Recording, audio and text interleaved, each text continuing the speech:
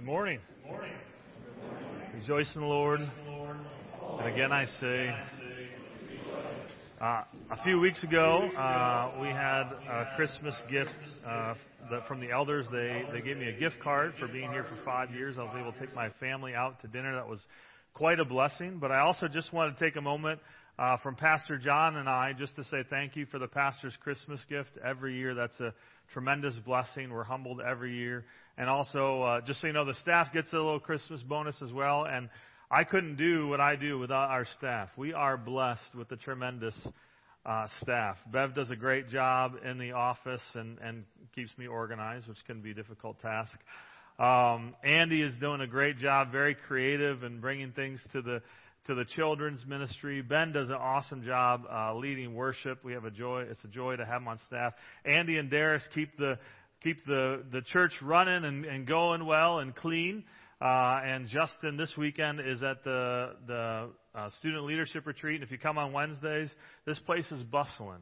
There's so many teens here. He's doing a fantastic job. And John is a tremendous partner for ministry. I love doing ministry alongside him. And it's a blessing to be part of a team with him. So just thank you for all of you, for the way you love us, for the way you care for us. And I'm so thankful for the team we have. In fact, Larry called the staff the A-team. And staff meeting this week, we were trying to figure out who is who. So I said I want to be Mr. T, just because he's cool. And I think I'm the cool one. But and then we think John is probably Hannibal because he loves it when a plan comes together. And then we figured, Ben's a little quirky, so he's probably Murdoch. And then all that was left was his face, and we're like, I don't know if that fits Justin, but he's the only one left. So, and if you don't know who the A-Team is, it's probably because you're younger than 30, because the show ran from 1983 to 1986. But if I was trying to explain it, I might take an image, something to try and show you what the A-Team is. And this is this Funko Pop thing that I have. Oh, go back, sorry. The Funko Pop thing that I have that John gave me one year after I mentioned Mr. T in some other capacity. I don't know why. But I could go to somebody, I could explain that I pity the fool that doesn't know who the A-Team was. That was something he always said. And I could talk by looking at this and explain who is the A-Team. Well, then the question becomes, if you can't physically see God, how do you know what God is like? And so we have the image of God in Jesus. And Jesus is the one who shows us what God is like. People sometimes struggle with Christianity because they say, I can't see God. But much like wind, you can't see wind, but you can see leaves blowing through the wind. You can see a flag waving in the wind. You can see my basketball hoop fall over in the wind. You can see the effects of the wind. So for those of us that have been following Christ for a long time, we see evidence of God all around us in every single daily life. But the Scriptures say, if you want to see God, look at Jesus. Look at Jesus and you will see who God is. Under the inspiration of the Holy Spirit, Paul writes a beautiful poem in Colossians 1, knowing that this letter would be read aloud in the church in Colossae as part of their worship service. So today we're going to look at a small portion of that letter, and then we're going to that poem. We're going to look at the rest of it in next week's service. Ben already read it, but I'm going to read it again. But before I do that, I just want to remind you, for those of you that were gone last week, like I was, we're jumping into the book of Colossians. Colossae is in Asia Minor over there, near some of the other cities like Laodicea that we've talked about, Ephesus, some of those other cities that we're familiar with. And Paul wrote this book to this church because he heard from Epaphras that there was a danger. There was some false teaching that was in the area, and there were some things that were potentially going to influence the church.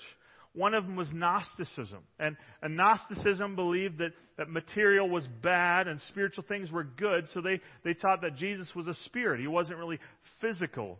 He wasn't it was maybe if he walked, some forms of Gnosticism taught if he walked, he would leave no footprints.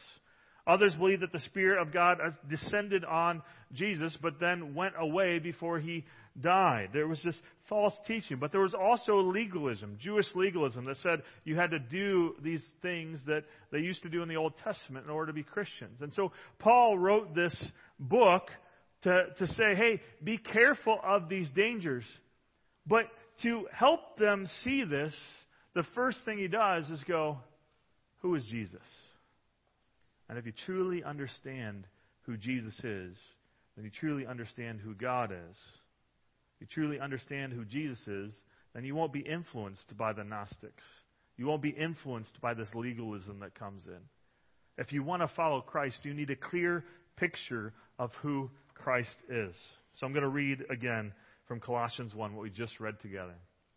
The Son is the image of the invisible God, the firstborn over all creation. For in Him all things were created, things on heaven and on earth, visible and invisible. Whether thrones or powers or rulers or authorities, all things have been created through Him and for Him. He is before all things, and in Him all things hold together. He is the head of the body, the church. He is the beginning and the firstborn from among the dead, so that in everything He might have supremacy. Let's pray. God, You are so magnificent and holy, sovereign over all things, and yet sometimes in the midst of our daily lives, we lose sight of that. We get so caught up in the mundane, and the distractions, and the hardships, and the difficulties, and the joys, and the sorrows, that we lose sight of Your magnificence and Your glory. So Lord, today, help us to look at You, see who You are, trust You, and Lord, have faith that You are sovereign over everything. In Your name we pray. Amen. The poem starts by saying Jesus is the image, the Son is the image of the invisible God. He's the image. In 1 Timothy 1:17, it says, the King, eternal, immortal, invisible, the only God, be honor and glory forever and ever. Amen. And so God is spirit, God is invisible. And so every week as we gather, I open up God's Word and I do what's called exegesis. We look at a passage and I try to show you what that passage means in its context and what effects it should have on our life. Well, Jesus essentially is the exegesis of God. He shows us who God is. He's the image of the invisible God. In the Greek, this word is icon, E-I-K-O-N. In English, it's icon. I-C-O-N. An image or representation. If you looked at a painting of someone, a portrait, that would be an image to explain who they are. The Greek idols that they worshipped, they called them icons. When the Hebrew Old Testament was translated into Greek, when it talked about Nebuchadnezzar building that big statue that everyone would bow down to, and Shadrach, Meshach, and Abednego said, no, we won't bow. He built an icon, a representation. Caesar would put his icon onto the coin to say, you are in Rome's territory. This is Rome's money. It had the image of Caesar on the coin. It's this idea, this Mr. T is an icon. It's a picture of who Mr. T is. It's an image. Jesus is the exegesis of God. He's the revelation of what God is really like. In Hebrews 1, it says this, that the Son is the radiance of God's glory and the exact representation of His being. This is not exact. Mr. T's head was that big, he would have issues. But Jesus is the exact representation of God. We know who God is because we know who Jesus is. John 1:18, Jesus says, no one has seen no one has seen God, but the one and only Son, that's Jesus, who is Himself God and is in closest relationship with the Father, has made Himself known. You want to know who God is? Look at Jesus. 1 Corinthians 4, the God of this age has blinded the minds of unbelievers so that they cannot see the light of the gospel that displays the glory of Christ, who is the image of God. Jesus is the exact representation. He is fully God, and yet God, the creator of all things, chose to come to this earth and take on a body to show us who God is and to provide a way for us to enter eternity with Him. Now, Jesus isn't only the image of God, He's also the firstborn over creation. Now, when you first read this, you go, firstborn, does that mean that Jesus was created? Now, the next verse shows that He created all things, so He couldn't have been created if He created all things. And if you have a Mormon or Jehovah's Witness knock on your door, they would say, look at this verse. See, Jesus was the first creation. He didn't exist eternally in the past. He was the first creation. There was a old theologian, his name was Arius, and he taught this heresy. And his words was, there was a time when he was not. That's what he taught. And the Arianism started to seep into the church. And so they had to come together in Nicaea and this council and create this creed to show that Jesus eternally existed in the past. In fact, there's a story, and we don't know if it's historically true or not. But you know, Saint Nicholas, we base Santa Claus off of that Saint Nicholas. Was really mad at Arius for this heresy. And according to tradition, they were in this meeting arguing about it, and St. Nick smacked Arius in the face because he was so offended. So when you celebrate Christmas, you'd be like, Santa Claus smacks heretics. We don't know for sure if that was true. Some people say it is. Other people say, well, we can't find true history. But I always like the picture of Santa Claus. Anyways. So what does this word firstborn mean? If Jesus is the firstborn, if it doesn't mean He's created, what does it mean? Well, in the Scriptures, firstborn has two meanings. One, it could mean the firstborn of a family. But second, it means priority. It means the highest rank or order, the highest honor. The Torah, the first 5 books of the Bible, are called the firstborn. The Messiah in Psalm 89 is called the firstborn, appointed as the firstborn. The people of Israel in Exodus 4 are called God's firstborn son. As we look back in the history of the nation of Israel and we trace the line of Jesus back through the lineage, we see that Isaac was chosen over Ishmael. Jacob, who was not the firstborn, was given the rights of the firstborn over Esau. Judah over Reuben. Solomon over Amnon. This idea is that Christ had power and authority. He was given superior position and standing. He was preeminent. He was sovereign over all creation. Why? Because He created all things. For in Him all things were created, things in heaven and on earth, visible and invisible, whether thrones or powers or rulers or authorities, all things have been created through Him and for Him. Now, as we think about what it means to be made in the image of God, some people have said that we can create things. But as humans, we can only create things out of other things. You know, if we want to build a house, what do? We get supplies, wood, drywall, all that stuff, and we build a house out of material that already exists. Even the atom bomb, you know, they had to find a way to separate the atoms and do all that stuff to make it happen. They took materials that already existed to create something.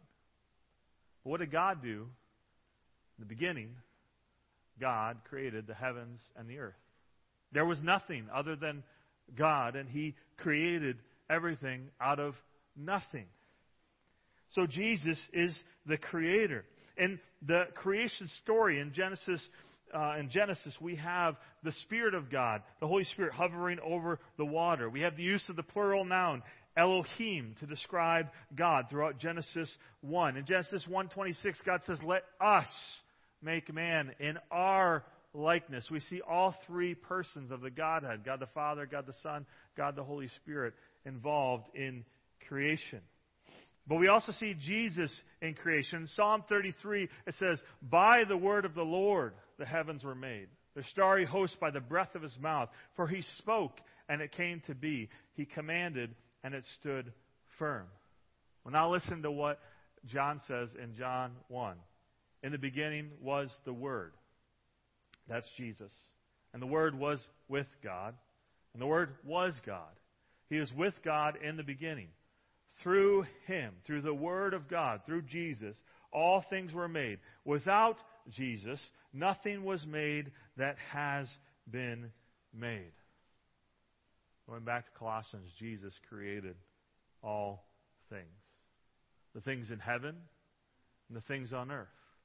The Bible uses that phrase just to describe the whole universe. Everything in the universe was created by God. Not only that, the things that are visible and invisible. Everything in the spiritual realm, angels and demons, were created by God. And they said, were there thrones or powers or rulers or authorities? Those are in the Scriptures talking about, and also in Hebrew thought, the different levels of angels. So it's everything in the angelic realm. He's again saying the invisible. He created everything. Things that can't be seen, things that can be seen. It's all been created by Him. We look around the world, we see 391,000 different types of plants. God created that plant in my yard that dies because I don't water it enough. He created the Venus flytrap. He created the huge trees as you go through the redwood forest. He created 900,000 different types of insects. From the ones that are beneficial to the ones that are sometimes annoying. I think those are a result of the fall. He created 8.7 million different types of animals. Have you ever gone to an aquarium, like a big aquarium, like in Chicago or Toronto or one of those places, and you see some of these weird fish? You're like, God has a sense of humor. There's some weird-looking fish out there. But God created all of it. Every time we get a bigger satellite, or now they get smaller but go farther, but every time we get a newer satellite and they look out at the expanse of the universe, we're astounded by how much more is there than we knew before. And then they get a new satellite. Wow, there's way more. And they get a new satellite. Wow, our universe is immense. God created all things, and Christ is the creator of all things. He is sovereign over all. He rules over all of it. Because all things have been created through Him, but not just through Him, for Him. Notice the progression. In Him all things were created. Through things all things were created. And for Him all things were created. And then next week, as we look at the rest of the poem, we're going to see this pattern again. Jesus is the Alpha and Omega, the beginning and end. And the ultimate goal of all of creation is to bring Him glory.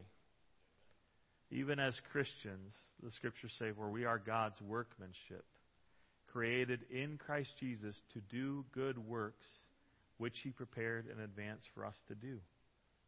God has a purpose and a plan for each and every one of us. And the ultimate goal of that plan is to bring Him glory, the creator of all things.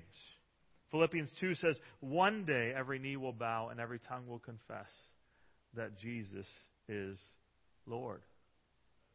We can either bow now or bow then.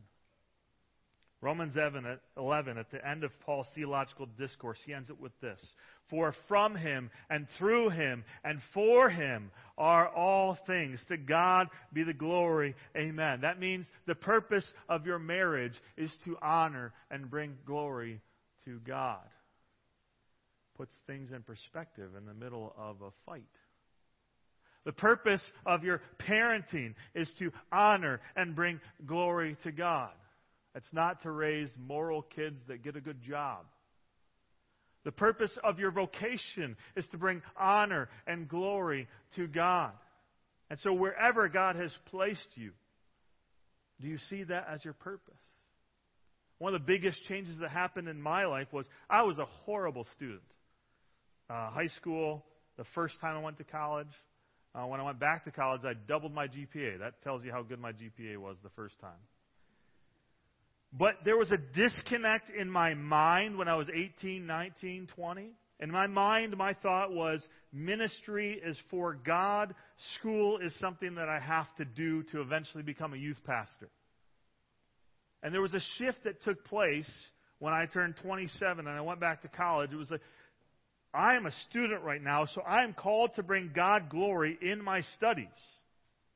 I had somewhere separated the secular from the Christian. And so at work, it wasn't about bringing God glory. It was just about, well, I need to pay for college, so I need to work. And at school, it wasn't about bringing God glory. It's like, well, I need to do this so I can do that. There was a shift that happened in my mind where I recognized I was looking at everything wrong.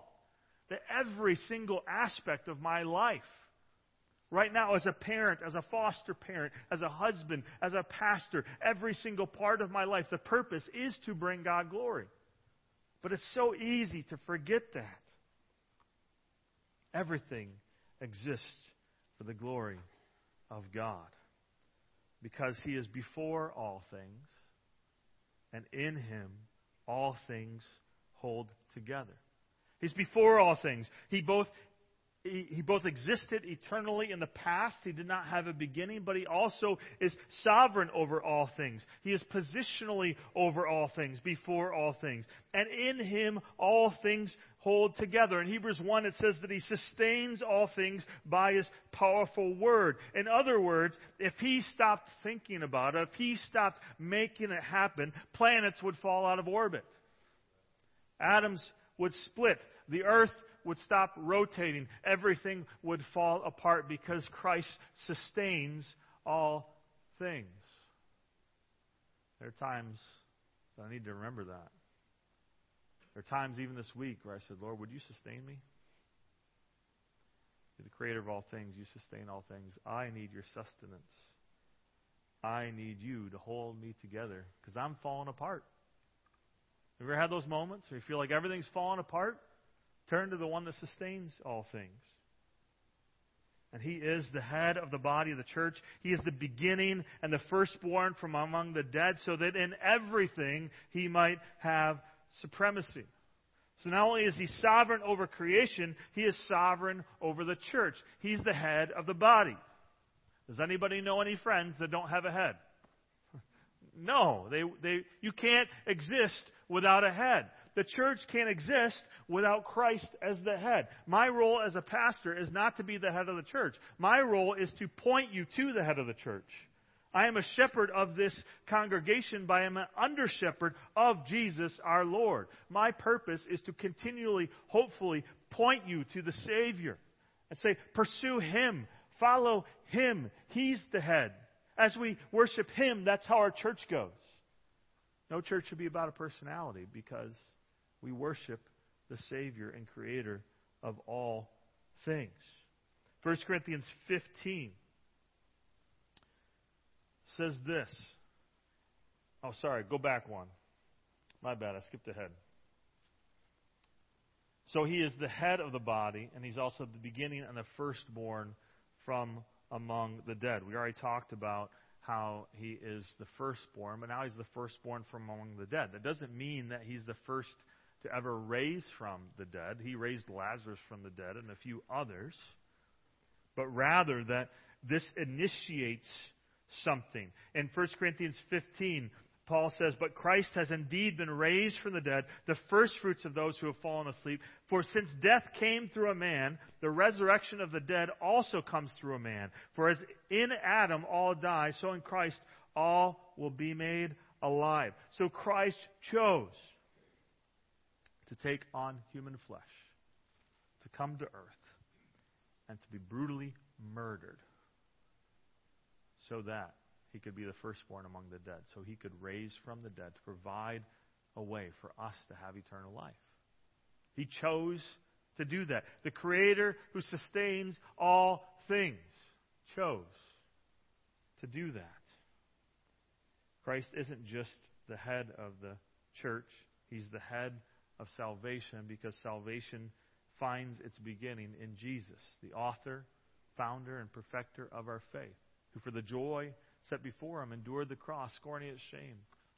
Now seats at the right hand of the Father. Back to Colossians. He is the beginning and the firstborn from among the dead, so that When you see words like that, you say, okay, this is the reason. So that in everything He might have supremacy. Now, some words in the Bible are hard to understand. You have to explain them. There's this word in the Bible that's everything.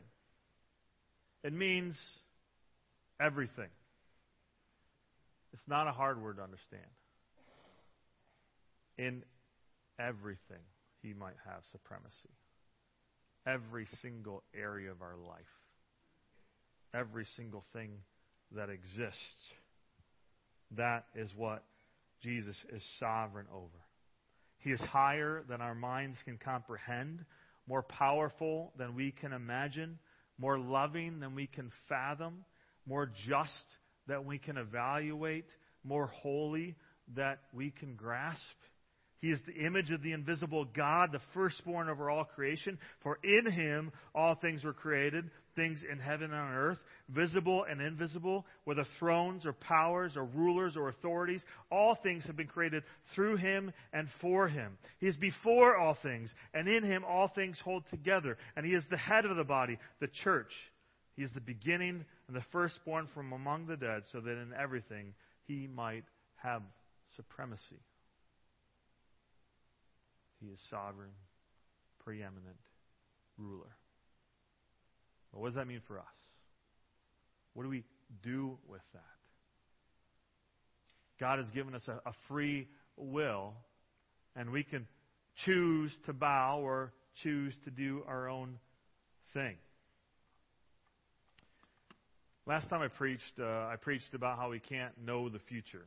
And 70 years ago, Abbott and Costello actually predicted the future, that who was on first. And all throughout that, they keep saying, who's on first? And the other guy says, I'm not asking you who's on first. I'm asking you what's on second. They keep going. But he keeps saying, I'm not asking you who's on first. But today, I don't want to ask you who's on first, but I want to ask you who's in first. When you look at your life, when you look at what you do, who has first place? Have you given Jesus everything? Does Jesus have first place in your marriage? Or is it more about you and your wants and your desires and your needs? Does He have first place in your parenting? Does He have first place in your schoolwork? Does He have first place in your friendships or your relationships with other family members? Does He have first place in your work? Does He have first place in your free time? Does He have first place when you're alone? Is Jesus Lord of every area of your life, or are you holding back? Say, Jesus, I'll give you Sundays.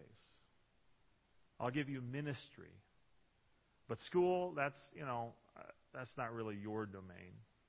Work, that's not really your domain. Your domain is Sundays. And then I come and serve on Wednesdays too, so I'll give you that time too. That's your domain. Romans 11. The end of this beautiful treatise of Romans 1 to 11 says, oh, the depths of the riches of the wisdom and knowledge of God, how unsearchable His judgments and His paths beyond tracing out. Who has known the mind of the Lord? Or who has been His counselor? Who has ever given to God that God should repay them? For from Him and through Him and for Him are all things. To Him be glory forever. Amen. Then the question becomes, so that, or maybe better said, so what? If from Him and through Him and for Him are all things, then how should we respond? The very next verse, Paul writes this. Therefore, because of that fact, because Christ is sovereign over all, and when you look back at the whole argument from Romans 1 to 11, because Christ died on our behalf, paying the price for our sins, providing a way for salvation so that we can have eternal life. Because of that, I urge you, brothers and sisters, in view of God's amazing mercies, in view of His forgiveness and grace, and the way He has come to this earth and provided a way for you to get to heaven, in view of all those things, to offer your bodies as a living sacrifice. Now, in the Old Testament, they would bring sacrifices for their sins to the temple. And here Paul is saying, we offer ourselves, all that we are, to God. Say, I'm going to live as a continual sacrifice for you. And this offering is good and pleasing. It's holy. And this is what true and proper worship is.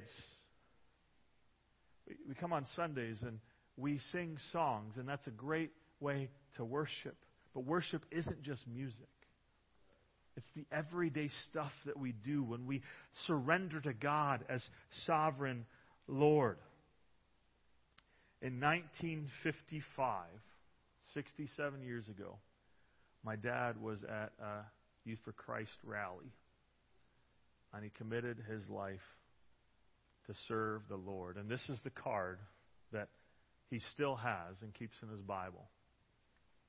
Lord Jesus, all that I am, all that I have, all that I ever will be, and all I will ever will have, I give to Thee, absolutely, unconditionally, now and forever. Romans 12, 1 and 2. And then I love this, where he signed it, now, Lord Jesus, hold me to it. I have the most amazing earthly Father who has given me a tremendous picture of God the Father my whole life. And I'm so blessed, but I know I'm blessed by that amazing Father because He lived this out. And that was a constant reminder in His Bible. Everything I have, my parenting, my marriage, all that I have, I surrender to You, and I'm counting on You, Jesus, to keep me accountable to do it. So the first question is, who is first in your life? Is it the sovereign Lord of the universe, Jesus Christ? Second, who do you look like? At the beginning, I used this icon, this image of Mr. T. If you look at the bottom of Mr. T, it says, made in China. That is where it was made. And also, I wrote my name, Phil, just in case there's a plethora of Mr. T things in the church and someone needs to figure out which one's mine. I wrote my name, Phil. Because Mr. T is owned by me. And if you've ever seen the movie Toy Story, you remember the word Andy written on Woody's foot. And how significant that was because he was Andy's toy. Andy was his owner. But if we're to look at our feet, and if they had writing on it, on the bottom it would say, made by Jesus. Not made in China. Say, made by Jesus. And if we've put our faith and trust in Jesus Christ, maybe the other foot would say, property of Jesus. Because He bought us with the price, adopted us into His family, and welcomed us as His children. We are His. We are His icon in a way.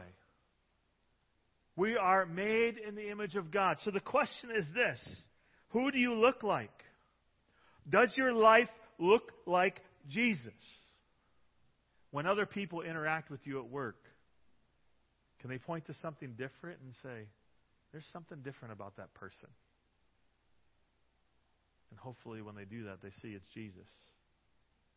In our marriages, do our spouses see Jesus lived out through that marriage? In our parenting, in every area of our life. If Jesus is supreme over all things, He needs to be first, and we need to seek to look like Him in every single thing we do. But life is hard, and we, just like this Mr. T, often don't reflect the image very well. So my prayer today is that as we go back and read this, that we ask those questions. God, do You have preeminence? Do You have sovereignty? Are You first in every area of my life? Is there any area of my life that I'm holding back, that I have kept from You? And when I interact with others, do they see You?